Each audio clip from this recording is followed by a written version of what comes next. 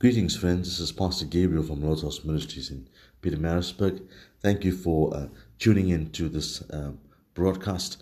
I just want to bless you in Jesus' name. Listen, today is a good day. I just want to encourage you this morning. I want to speak to you this morning about encouragement. Encouragement in your despair, in your doubt. I want to tell you something. God has got a great plan for you. The word of God says in Jeremiah 29 verse 11, "For I know the plans that I have for you, plans to prosper you and not to harm you, plans to give you a good hope and a good future." Listen, God's plan, God's ways are not our ways. The Bible says His thoughts and His ways are not ours. They are always better. They are always higher. God sees the best in you. When you feel like fainting, when you feel like giving up, God is always there. Do not be discouraged, my friend, in the situation and the storm that you're facing. Trust and put your faith in the living God. His name is Jesus Christ.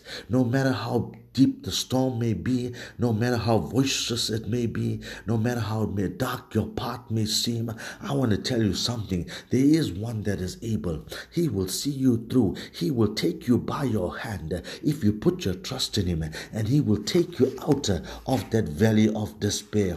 Listen, some of you are in a place of trial where God is testing your faith.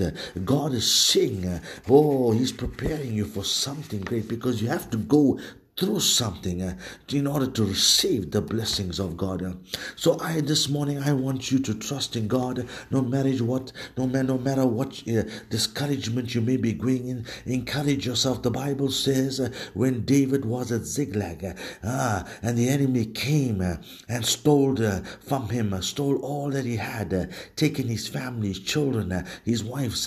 The Bible says that his men wanted to kill him, but he came into a place of despondency. But in that place of despondency, the Bible says he encouraged himself in the Lord. He renewed himself in the Lord. He strengthened himself in the Lord. And the Bible says he lifted his head up from the ground, and he marched forward, and he came across the enemy, and the Bible says he devoured the enemy with the strength of the Lord, and the Bible says he received double for his trouble. Can I prophesy on somebody's life? You're going to move into a double season. No matter what you're going through, keep your trust and focus on the Lord. Renew yourself in the Lord. Hang around positive people. Hang around godly people. I know it's hard to find people today that can impact your life. But if you find them, hold on to them. They are precious gems. They can edify you. They can strengthen you. They can build you up. This very morning, I want to bless you with this. I've got a word from the Lord, Isaiah 41 verse 10. Do not fear, for I am with you. No matter what you're going through, God is with you. God knows where you are. Sometimes you forget this. Sometimes we feel that God has forgotten us, but He hasn't. God knows exactly where you are. So when you are afflicted with those things that forsake you, even your feelings, when you're on the verge of throwing a pity party, thanks to those the despairing thoughts, go back to the Word of God. God says, I know where you are. Do not be discouraged, my friend. We are not living a life of not knowing our hope and where our strength comes. We are not in the hands of a blind faith. We are in the hands of a living God, and He promises us today, if we put our trust in Him, we will never fail. Bless you, my friend. Encourage yourself in the Lord. Your days are going to get better. Lift up your head, for whenceforth does your help come from? Your help comes from the Lord, the maker of heaven and earth, the God that neither slumbers nor sleep. Listen, we don't serve a poor God. We don't serve a dead God. The Bible says He's alive and alive forevermore. He knows you. The Bible says He woven you in your mother's womb. You are fearfully and wonderfully created. The plan of God is a plan of prosperity and peace for you.